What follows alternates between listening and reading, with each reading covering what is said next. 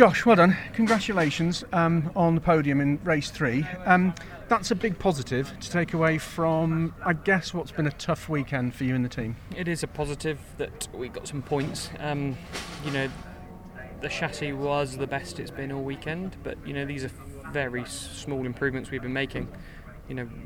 We still lack a lot in overall performance, and that's not in the chassis, that's in the powertrain. So yes, it's nice to bag a few points, and we needed it for the championship, but we've got a serious problem on our hands unless we can sort something out with the engine before we go to Snetterton.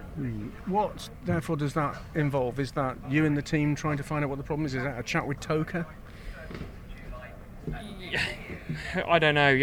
We, like I say, we've got the Snet tyre test coming up. That's where we'll be able to try a few things and make any improvements that we can make on our side. But it's just the parity between us and the other cars. When we race, when we're near the Hyundais, the BMWs, we just haven't got any answer for them.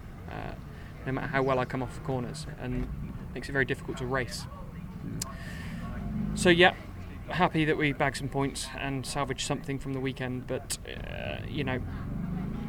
it's not all smiley faces and hugs and kisses. We got some problems that we need to sort out.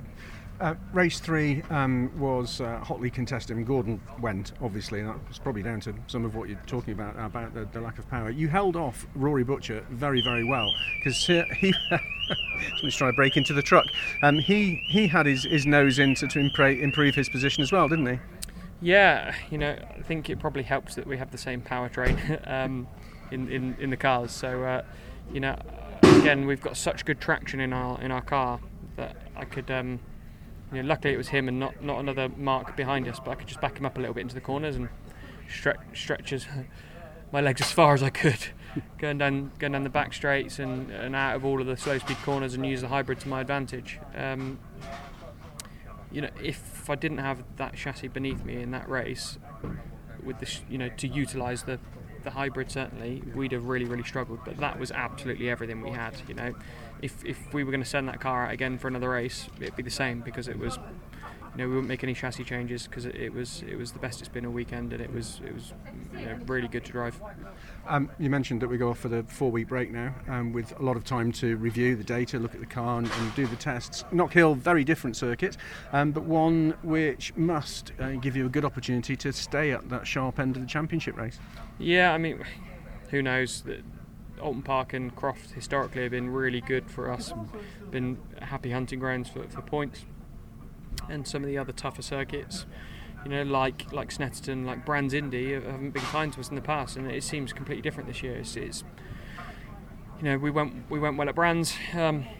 Croft and Alton have been really bad. Hopefully we're going to head to Knockhill, and we tested the car pre-season, and it was very good.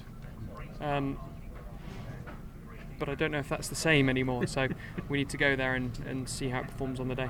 Well done in race 3. Enjoy the break. We'll see you at Knockhill.